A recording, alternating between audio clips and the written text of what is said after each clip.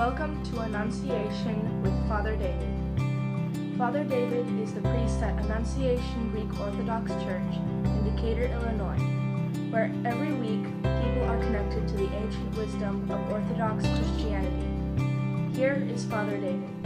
Christ is in our midst. He is in the Good morning. Good morning, Father.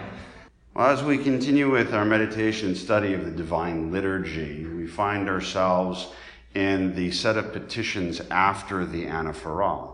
And the last of these petitions says this: having asked for the unity of the faith, for the communion of the Holy Spirit, let us commend ourselves and one another and our whole life to Christ our God. So we're asking for three different things here. The first is the unity of faith. And this is important, whether we want to think it so or not, because Christ himself tells us that his desire for us is to be one in the same way that he and the Father are one. And from an ontological point of view, in other words, the idea of our beings, it's also important because it is the mechanism by which we as the church serve our function. Because if we believe, as we do, that humankind is made according to the image and likeness of God, we share in the Trinitarian nature of God. And of course, God is one in essence, one in nature, one in being, but three in hypostases, three in persons, three in activities. So we manifest this reality in ourselves in the sense that we are a plethora of people, but in our human nature we are one. And by faith, we can make that oneness a reality here as the church.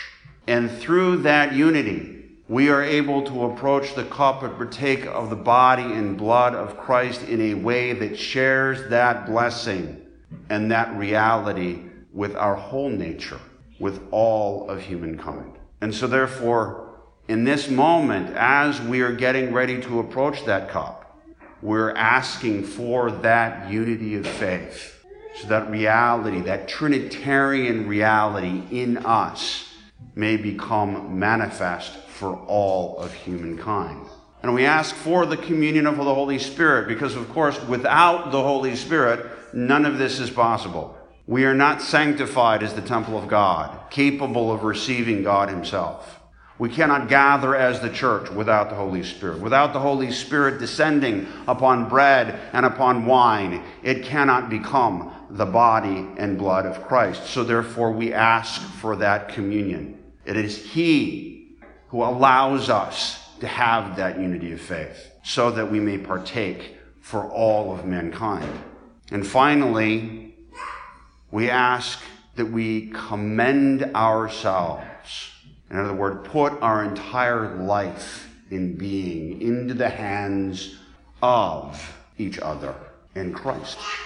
That unity comes back to be important again. We are trusting in each other that we take this faith seriously. That when we are not able to be here, when we are lying sick in bed and cannot do what the church normally does, that the rest of us take us up in prayer, present us at the altar of God, take communion for us. We place our whole life in the hands of our fellow human beings and to Christ our God. And we see this made manifest in practice today in the gospel reading after the Sunday of All Saints. We see the very beginning of the story of Christ's ministry, gathering for himself his disciples.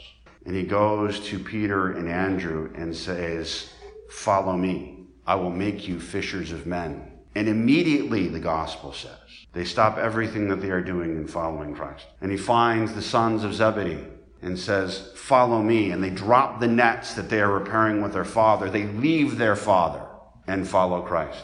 They trust in Christ so much that they drop everything. They change radically their entire lives and put their lives, they commend themselves to Christ, knowing that He will provide for them a life beyond measure, a life that they cannot even begin to comprehend.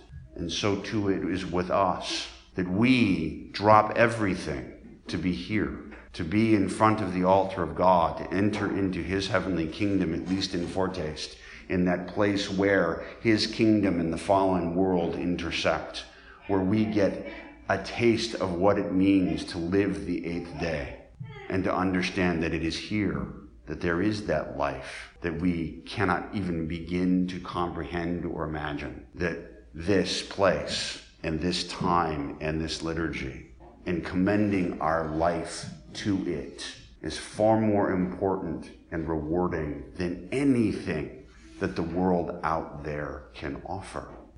And again, the disciples of Christ show this. It's more important than their jobs, their livelihood, their food, their family. They drop everything immediately and commend themselves to each other and to Christ. And in the end, they sit around the throne of God, awaiting judgment day to sit in judgment over the 12 tribes of Israel. Today, they stand with us here in the midst of the liturgy, praying with us, having been embraced by God and granted eternal life in His heavenly kingdom. This is what awaits us when we follow through on this petition, asking for that unity, asking and receiving that communion of the Holy Spirit, and commending ourselves and our whole life unto Christ our God. So let us reevaluate our lives, reevaluate what we do with our lives, to see if indeed we have placed our entire beings into the hands of Christ. Do we depend upon Him every day?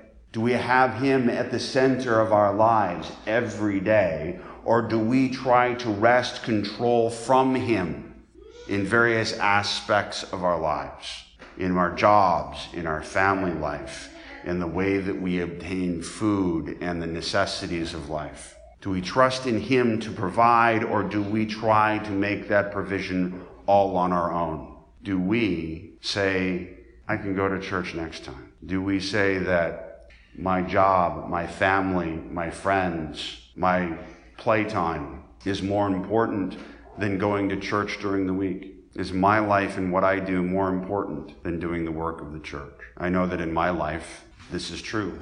I am working on continuously trying to place my whole life into the hands of Christ and failing. That is why we need this. That is why we come here, to gain His strength, to gain His wisdom, to trust in ourselves, to let go and place all our hopes, all our dreams, our whole life into the hands of Christ our God, so that He can provide us with something far greater than we could ever imagine.